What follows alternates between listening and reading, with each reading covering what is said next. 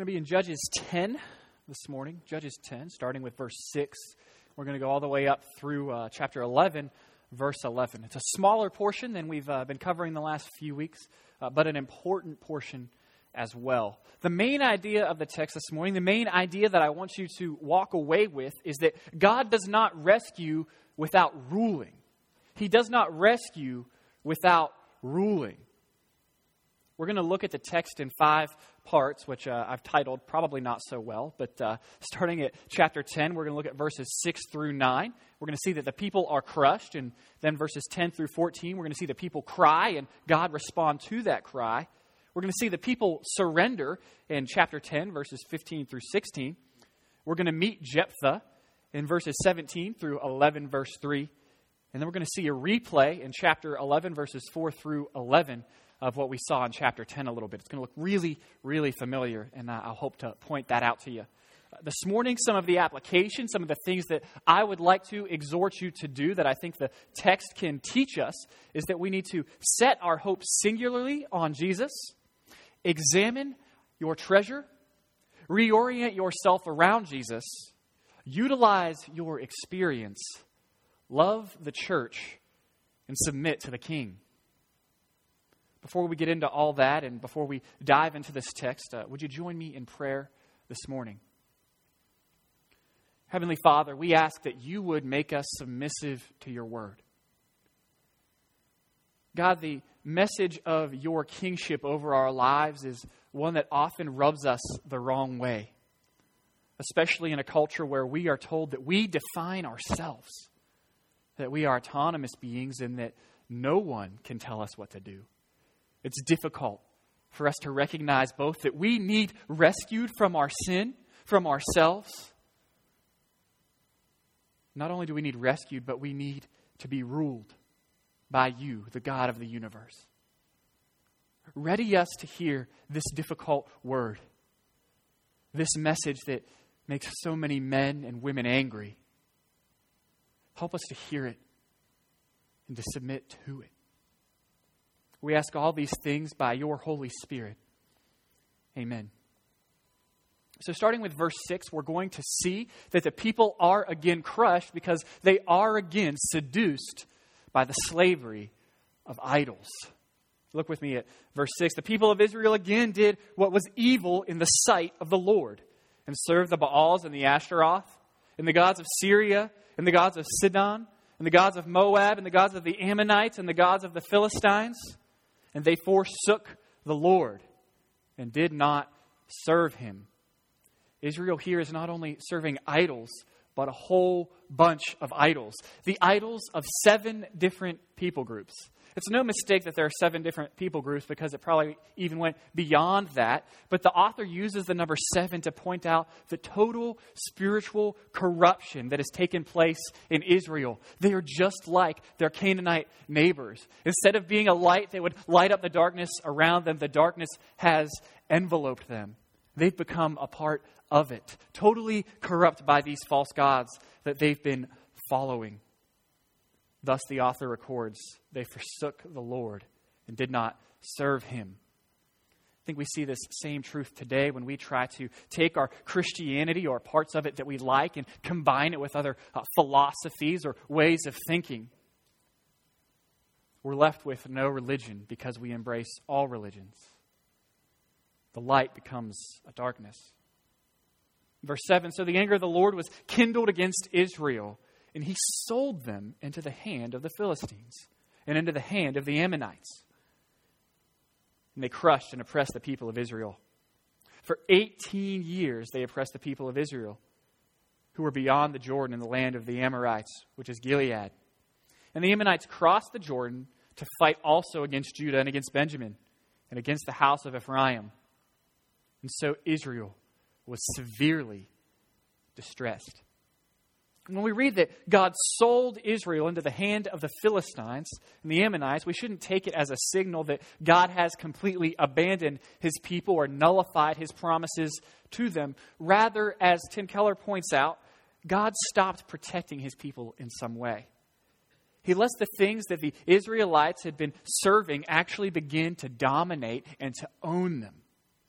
To say it differently, God gives them over to that which they have chosen. He gives them over to their desires, the idols, and the people of those idols. I think Romans chapter 1, verses 22 through 25 gives us a very fascinating parallel passage. Let me read it to you. Verse 22. Claiming to be wise, they became fools and exchanged the glory of the immortal God for images resembling mortal men and birds and animals and creeping things. Therefore, God gave them up to the lusts of their heart, to impurity, to the dishonoring of their bodies among themselves, because they exchanged the truth about God for a lie and worshipped and served the creature rather than the Creator, who is blessed forever. Amen. The people exchanged the glory of God and the right worship of Him in favor of idols. And as a result, God gives them over to the lusts of their hearts. He lets them have what they want. Idols. In an ironic way, Romans points out, and I think this passage as well, that the judgment for idolatry is in fact idolatry. More idolatry. The Lord sells Israel into slavery, to the slavery that the nation has chosen, to their idols and to their people. They've set their hearts, their hopes on these counterfeit gods. And these counterfeit gods, this counterfeit religion, cannot save or satisfy. It only leads to destruction. Now, Israel knows that something is wrong, but they misdiagnose the problem. They don't recognize that their problem is a worship problem, right? Well, they do in a way. They just think that they're not worshiping enough the idols that they have already gathered around themselves. Some of the idols that they're serving here, we saw them serve very early on in chapter 2 and chapter 3, and it led to their oppression. But instead of repenting of that and returning to the living God, they return to these false idols. And so they gather more and more and more of them around themselves. And they think, we're just going to do a better job of worshiping these counterfeit gods. And hey, that's going to work things out for us. I don't think that we are any different, right? We don't go to a temple and bow down to large idols. But we do give ourselves completely to things and to people that are not God. We make them gods. We look to them for our validation, for our deliverance. I think an easy example here is money, right? Everyone wants more money. No one's satisfied with how much they have. And no matter how much you get, it's just never enough, right? Sometimes we think if I just get more money, everything will be all right. Life will be easier. I'll be happy. Or maybe you're a people pleaser. So you evaluate your worth based on what other people think of you. So you do all that you can to make everybody like you. To make everybody think that you're just a good guy or a good gal. Guess what? Some people still don't like you. And so instead of recognizing that you have a problem of worshiping people's approval or looking to others for your worth and your validation, you plunge more into it. You say, I'm going to work harder and make everyone like me. As you become a slave to the approval of others. As you remain unsatisfied. Even though your adage is, if I just get enough people to like me, I will know that I have value as a person. That I am worthwhile and everything will be okay. Or maybe you live a little vicariously through your children or through your parents or through your husband or wife. I think a good example of this is a show I actually haven't watched all the way through, so maybe it's not. I don't know. But have you seen that show? I don't know what network it's on, but the moms dress their 4 and 5-year-olds up for a beauty pageant. Have you seen this? And they compete against one another. I did some Googling, and I think the name of the show was Toddlers and Tiaras or something along those lines, some sweet title like that. But what you see even in the commercials for a show like this is the moms are having fist fights in the back based on what happens on the runway. And it's because that they are looking to their child's achievements to justify them, to justify their existence, to find meaning in life, to find purpose in life. So they make an idol out of their child. It's a little bit blunt there, right, on a show like that. But I think it illustrates something that's true in our lives, just not as obvious, that we are prone to make idols out of people.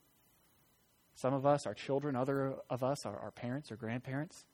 I mean, even here, in this case, I think the children are done a disservice as well. As their parents look to them for their satisfaction and for their purpose in life, it's all about their child's achievements. The child is under that pressure, right? If I don't succeed, oh man.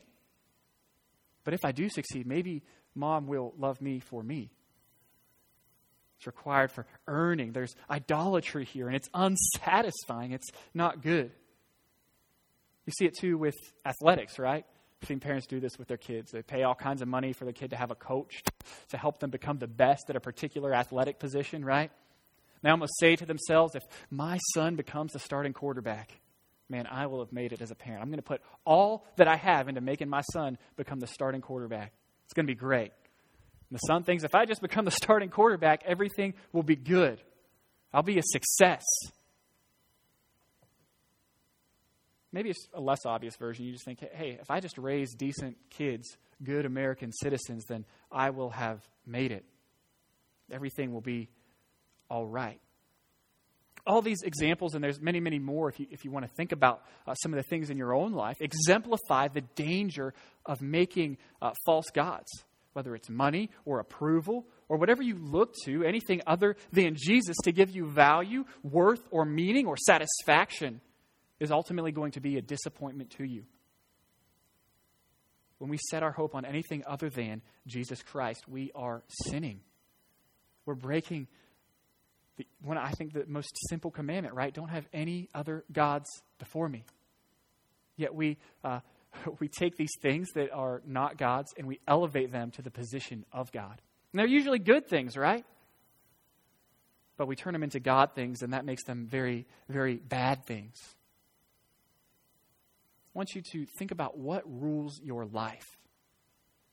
What is it that you cannot live without? Who is it that you can't live without? Your answer will probably reveal that on which your hope is set. If it's not Jesus, you've just identified an idol. Or maybe this question, what's most fundamental to my happiness? What is most fundamental to your happiness? Whatever the answer is, that's your God, functionally. It's an idol. You need to find a way to replace it with Jesus through repentance. Everyone lives for something. Everyone's hope is set on something.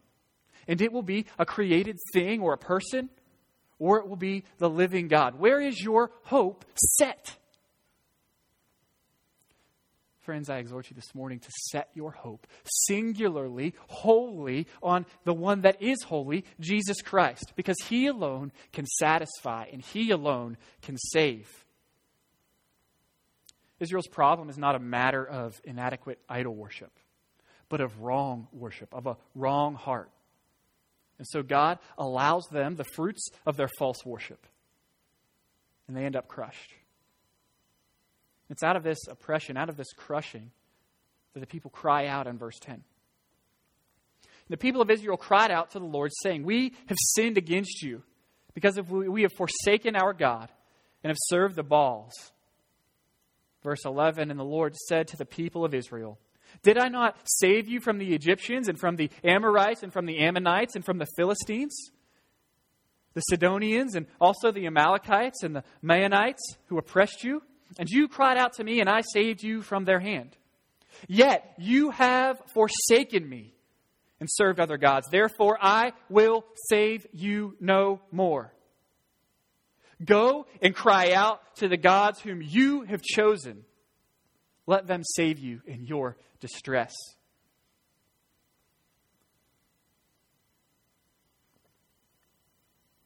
Israel cries to God. But God recognizes their cry as a response that is in worldly sorrow and regret, not repentance. If you remember a few weeks back in chapter 6, we kind of saw something similar when the prophet was sent to Israel rather than a deliverer in verses 7 through 10. And it pointed out the same dichotomy, that there is a difference between worldly sorrow and godly sorrow. Remember, we flipped all the way over to 2 Corinthians chapter 7, and in verse 10 we saw that worldly sorrow has not really any gain, but godly sorrow has great gain. It leads to salvation without regret, to life without regret. And we illustrated the difference between a kid who gets caught with his hand in the cookie jar.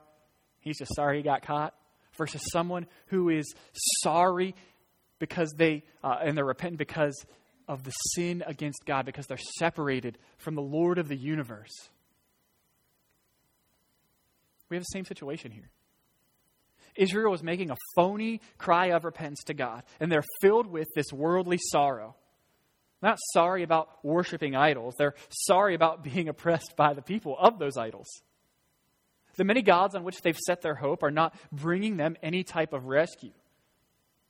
But they remember that, hey, this other God, he's delivered us a few times. Why not try him? And so they cry out to God. Not because they want him, not because they're repentant, but not because they want his lordship, but because they want his stuff. They want what he can give them. They want his rescue, but they don't want his rule. But you can't have God's rescue without his rule. It's a little bit like those old Southwest Airlines commercials. Do y'all remember those? Something goes horribly wrong typically, and then the voice comes on and says, "Want to get away?" The one I remember is there's two guys, they're playing with a new video game system, and he's got the controller in his hand, and they're playing a baseball video game, and he's going, "Look, it mimics my every move." And the batter in the batter box on the TV kind of does everything he does with the bat. And he says to his buddy, "It's just like being outside. All right, now throw me a pitch just like you're outside." And his buddy takes the controller and just throws it against the TV screen. And the TV breaks and falls down. And the line comes on, "Want to get away?" Right? That's Israel's situation here. They simply just want to get away. They don't want the Lord. They want God's rescue, but not his rule. And you can't have one without the other. God's response to Israel reminds them of his past rescues, of his past actions. And this is interesting. He points out 7 times where he's delivered them to show that he has totally rescued them, in contrast to their total spiritual corruption. They've given themselves to the gods of 7 different peoples. After reminding Israel of his past rescues of them, he points out their ungrateful response, their abandonment of him.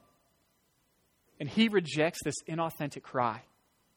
And he tells them, with appropriate sarcasm, mind you, to ask the gods that they truly worship for deliverance. I think Block paraphrases well here. He says, in effect, God says, show some consistency. You've made your bed, now sleep in it. Michael Wilcock explains this verse by saying, the Lord is saying, I know what this cry of yours is. It's merely a cry for help, which might as well be addressed to the false gods, to the Baals, as it is to me. Israel here is not truly repentant, but simply wants to get away. Thus, they treat the God of the universe like any one of their idols. They turn to God in an idolatrous way. They're trying to push the right buttons in order to get him to exert his power on their behalf. They're trying to manipulate God. Hey, if we cry out to him, then he has to save us, right? The faith that they're exerting towards God is as counterfeit as their false gods. They don't want God. They simply want what he can give them. Let me ask you, do you want God or just what he can give you? Do you ever think to yourself, I'll follow Jesus if, fill in the blank. Or perhaps, I want Jesus because he will give me X. However you fill in that blank, that is an idol. That's a God in your life. You're not really following God because of the relationship you can have with him, but because you want his stuff. You want what he can give you. I follow God so that my family will be kept safe. Well, your family and safety are your idols. That's your real God. That's what you're really after. Not Jesus Christ. What you fill in the blank with is your true God. That thing or person is what you truly worship. It's the place on which your hope is truly set. That's idolatry. And it needs to be repented of so that it finds its proper place behind Jesus Christ in your affections. There is in our day a terrible false gospel that masquerades as Christian. Perhaps you've heard of it. It's typically called the prosperity gospel. And I'm sure you've seen some of its advocates on television. The message of these false teachers of this false gospel says basically that if you believe in Jesus, bad things won't happen to you and everything will go well with you. It's typically followed up by a challenge to show how much you believe by giving a financial contribution. And that financial contribution that you make is usually going to bring you some kind of a blessing back, right? Give $1, get $10. Have faith, sow a faith seed. This is disgusting. It makes Jesus a means to an end of gaining worldly things. Jesus a means to an end of gaining an idol. It's a lie that tricks many into thinking that they are following Jesus when in fact they are following the trinkets of this world, of this culture. It's sneaky because our hearts long to lust after the things of this world, things other than Christ. Sometimes it's taught less obvious way. The speakers will just preach simply about good things. They won't talk about sin or of suffering. And they just focus on how good everything goes for those that follow Jesus. They'll focus on getting your best life now. The truth is, if you're having your best life now, you are headed for hell. Because your best life is with Jesus in the afterlife, not now. The truth is that it's easier for a camel to go through the eye of a needle than for a rich person to enter the kingdom of God. Because the love of money is such a deadly poison. The truth is, as Paul tells us in 1 Timothy 6 through 10, with godliness comes contentment. That's great gain. For we brought nothing into the world and we can take nothing out of the world. But if we have food and clothing, with these we will be content. But those who desire to be rich fall into temptation, into a snare, into many senseless and harmful desires that plunge people into ruin and destruction. For the love of money is a root of all kinds of evils. It is through this craving that some have wandered away from the faith. The truth is that Christianity is hard. Jesus tells us in Matthew 7, enter by the narrow gate, for the gate is wide and the way is easy that leads to destruction. And those who enter it are many. For the gate is narrow and the way is hard that leads to life. And those that find it are few. Jesus doesn't mince words in Matthew 16:24 when he says, if anyone would come after me, he must deny himself, take up his cross, and follow me. Those that follow Jesus pick up a cross that kills, not a crown that brings ease and comfort. Followers of Jesus, if you're a follower of Jesus, you will not get out of this life unscathed. You will not get out without scars. This calling to follow Jesus is a dangerous calling. One of my heroes is John Piper. And there's a pretty popular YouTube video where he talks about the prosperity gospel. And I just could not resist quoting some of it to you here because it's so powerful. He says this, I don't know what you feel about the prosperity gospel, the health, wealth, and prosperity gospel. But I'll tell you what I feel about it. Hatred. It is not the gospel. And it's being exported from this country to Africa and to Asia, selling a bill of goods to the poorest of the poor. Believe this message and your pigs won't die. And your wife won't have miscarriages. You'll have rings on your fingers and coats on your backs. The people, the poor, to whom we should be giving our time, our money, our very lives. Instead, we're going over there and selling them a bunch of crap called gospel. Here is the reason it's so horrible. When was the last time that anyone said that Jesus was all satisfying because you drove a BMW? Never. They'll say, did Jesus give you that?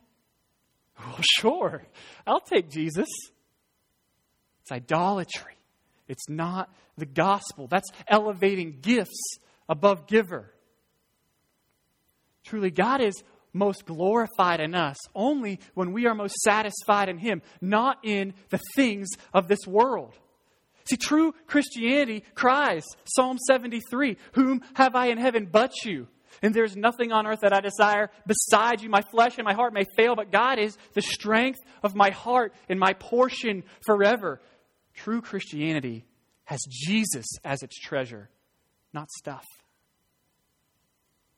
In fact, Jesus tells us in Matthew 6, do not lay up for yourselves treasures on earth where moth and rust destroy and where thieves break in and steal. But lay up for yourself treasures in heaven where neither moth nor rust destroys, where thieves do not break in and steal. For where your treasure is, there your heart will be also. Where's your treasure? Do you want Jesus? Or are you like Israel here? Like much of so-called American Christianity after what He can give you? Do you want Jesus or His stuff?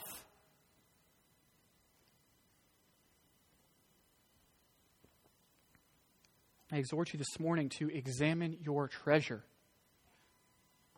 Israel's heart was truly set on idols, but in verse 15 through 16, we see a change.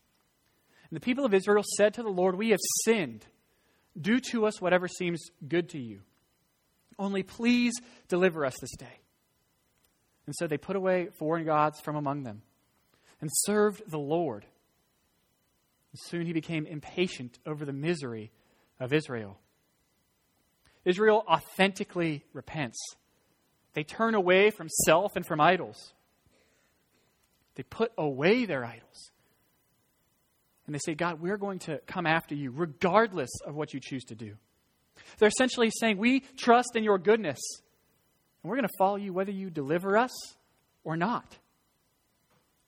See, authentic repentance is not simply giving lip service. It's not simply behavior modification. It's a radical reorientation of your life around Jesus Christ. It is a continual, daily, moment-by-moment reality in your life. Because the reality is that you can say, yeah, I believe in Jesus. And you can come to church and not be saved. Jesus says that many will say to me on the last day, Lord, Lord, and He will say, depart from me, I never knew you. Sure, you've said the sinner's prayer once. But is there real, lasting, authentic change in your life? Many superstitiously think that because they've prayed the sinner's prayer, that they have a get-out-of-hell-free card. They've escaped judgment. I'll tell you the truth, those will be the ones that will say, Lord, Lord. And He'll say, depart from me, I never knew you. Because they haven't been changed. They haven't truly repented. Worldly sorrow. What's the reality of your life? Are you oriented around Jesus? Are you a Jesus person? Is there real, authentic change in your life? Is there fruit in your life? Or are you all about you? All about what you've filled in the blank with? Where's your treasure? Where's your heart? Repenting, believing, following Jesus means being all about Jesus. I think this is illustrated well when Jesus calls the disciples. It says, while walking by the Sea of Galilee, He saw two brothers, Simon, who was called Peter, and Andrew, his brother. They were casting nets into the sea, for they were fishermen. And He said to them, follow me, and I will make you fishers of men. Immediately they left their nets and followed Him. They did not return to their nets or say, we believe, and then continue fishing. No, they followed Him the rest of their days. They left their nets, their profession, their money, their homes, and they followed. fact, they followed Jesus to their own deaths. Andrew and Peter were both crucified, Peter upside down. Tell me, does Jesus mean more to you than your own life? Too many times I hear Christians tell me that they can't give to missionaries or go on mission or tell someone about Jesus or adopt children or visit the elderly or help in the nursery or teach a class or you name it. Because it's too dangerous, it's too costly, it's too uncomfortable, it takes too much of their time. Really? If Jesus is supremely valuable to you, then you should supremely value His glory. We should shed our sweat, our blood, our tears, be willing to give our very lives for the gospel, for His name to be known, for every knee to bow at the name of Jesus. We should be willing to die. But the truth is, most of us are not even willing to give to Lottie Moon once a year at Christmas. Friends, for far too long we have allowed ourselves to grow far too comfortable with a status quo American Christianity that's customized to fit our own wants, our own needs, and our own desires. We created a soft, comfortable, fluffy teddy bear Jesus who never calls us to do anything that might make us uncomfortable or that might be dangerous. This make-believe Jesus is too safe. It's not real. Christianity is a call to die. It's a call to make Jesus known in the local community and in this world, globally. When was the last time you did anything that made you in any way uncomfortable for the gospel? When was the last time you did anything risky or dangerous for the gospel? When was the last time you laid down your crown of comfort to pick up the cross of pain and of suffering to follow Jesus? Are you following Jesus? Or are you just casting your nets back into the ocean? What's the reality of your faith? Friends, I implore you, reorient your life with an authentic repentance around Jesus. Follow Him. At this point in our text, we enter into a short commercial. And I'll let you read that portion of the text yourselves and just kind of give you a little bit of an overview. But we see here that God responds to Israel's authentic repentance by raising up another judge savior, something we've come accustomed to. This time it's Jephthah. And he's another unlikely choice. We'll see for many reasons, and even more when we get down later on. Some crazy things happen with him. If you've read ahead, you know. But that's not till next week. But Jephthah, he's the illegitimate son of a prostitute. He's driven out of his house, probably at a young age, by his half-brothers. So he comes from a pretty dysfunctional family, pretty dysfunctional background. We read there, we also learn that he's a bit of a crime boss, a bit of an outlaw. He's also a mighty warrior. I love what Keller says here, probably because I'm a little bit of a nerd. He says, more romantically, we can think of Jephthah like a pirate. You know, pirates are kind of cool right now. You know, there's a whole bunch of movies about pirates, so that's how I like to think of him, as an outlaw pirate. And despite the fact that Jephthah is an outlaw pirate, God raises him up to be his judge savior. Jephthah didn't know it at the time, but because of his difficult experiences, because of his dysfunctional circumstances, he would be well suited for the task to which God had called him. I think a quick lesson from this here is that our experiences, our good days, our bad days, are never wasted. God is always using everything that happens to us to uniquely fit us to function in a way that brings Him glory and honor. So how has God used your circumstances to uniquely equip you to serve the purpose of glorifying Him, of serving your brothers and sisters in the church? How can you steward your gifts, your experience? Utilize your gifts and experience. Now in 11, verses 4 through 11, we're going to see different characters, but some of the same action that takes place in chapter 10 repeated. Look with me. After a time, the Ammonites made war against Israel. And when the Ammonites made war against Israel, the elders of Gilead went to bring Jephthah from the land of Tob. And they said to Jephthah, "Come and be our leader, that we may fight against the Ammonites." But Jephthah said to the elders of Gilead, "Did you not hate me and drive me out of my father's house? Why then have you come to me now in your distress?" And the elders of Gilead said to Jephthah, "That is why we have turned to you now, that you may go with us and fight against the Ammonites and be our head over all the inhabitants of Gilead." Jephthah then said to the elders of Gilead, "If you bring me home again to fight against the Ammonites, and the Lord gives them over to me, I will be your head." And the elders of Gilead said to Jephthah, "The Lord will be witness between us, if we do not do as you say." So Jephthah went with the elders of Gilead, and the people, they made him head and leader over them. And Jephthah spoke all his words before the Lord at Mizpah. So look at some of the parallels here. In chapter 10, verses 7 through 9, we see the Ammonite oppression. Chapter 11, verse 4, the author's highlighting the Ammonite oppression. In chapter 10, verse 10, Israel appeals to God for deliverance. Chapter 11, verses 5 and 6, Gilead, Israel, appeals to Jephthah for deliverance. Chapter 3, God retorts sarcastically.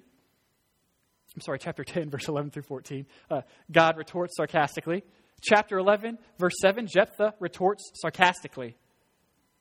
Chapter 10, 15 through 16, Israel repeats the appeal. They're repentant authentically. Chapter 11, verse 8, they repeat the appeal. Chapter 10, verse 16, God begins working to save Israel. And here, Jephthah agrees to take leadership over Israel. All these work together to show us the relationship between God and God's judge. The relationship between God's rescue and his rule. That you cannot have God's rescue without having his rule. If you'll note, Jephthah makes them ask with humility and the acceptance that his rescue comes with his rule. Keller points out for us that we're seeing God's people must learn that their treatment of God's judge is the way in which they are, in fact, treating God himself. The way Israel treats God's representative is indicative of how they treat God. You can think of it maybe like a U.S. ambassador to another country, or maybe a better example might be a marriage. How you treat my wife is how you treat me. You can't mistreat Chelsea and be mean to Chelsea and then expect me to be your friend, unless we're playing a board game. But how you treat my wife is how you're treating me. Likewise, how you treat God's representatives is how you're treating God. How are you treating God's people? How are you treating the church? 1 John tells us that we've had this commandment that whoever loves God must also love his brother. If anyone says, "I love God," and hates his brother, he is a liar. What's your relationships? What do your relationships in the church prove about yourself? That you love God, or that you're a liar? Admittedly, the church's biggest problem is often the church. There's often infighting.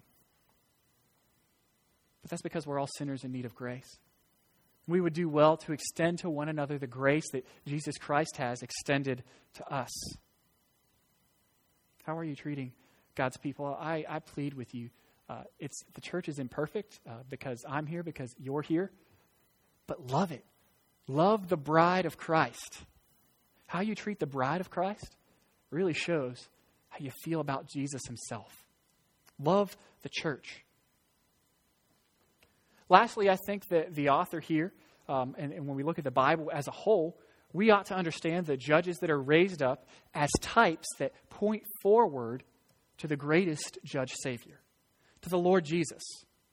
See, the way that Israel treats Jephthah is the way that they are, in fact, treating God. Likewise, the way that we treat Jesus is the way that we treat God.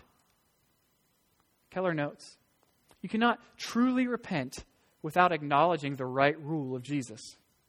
And you cannot have Jesus' rescue without accepting his rule. Israel would need to submit to the lordship of God into the headship of Jephthah in order to have the rescue of God. Likewise, we must submit to the lordship of Jesus Christ in order to have the rescue of Jesus,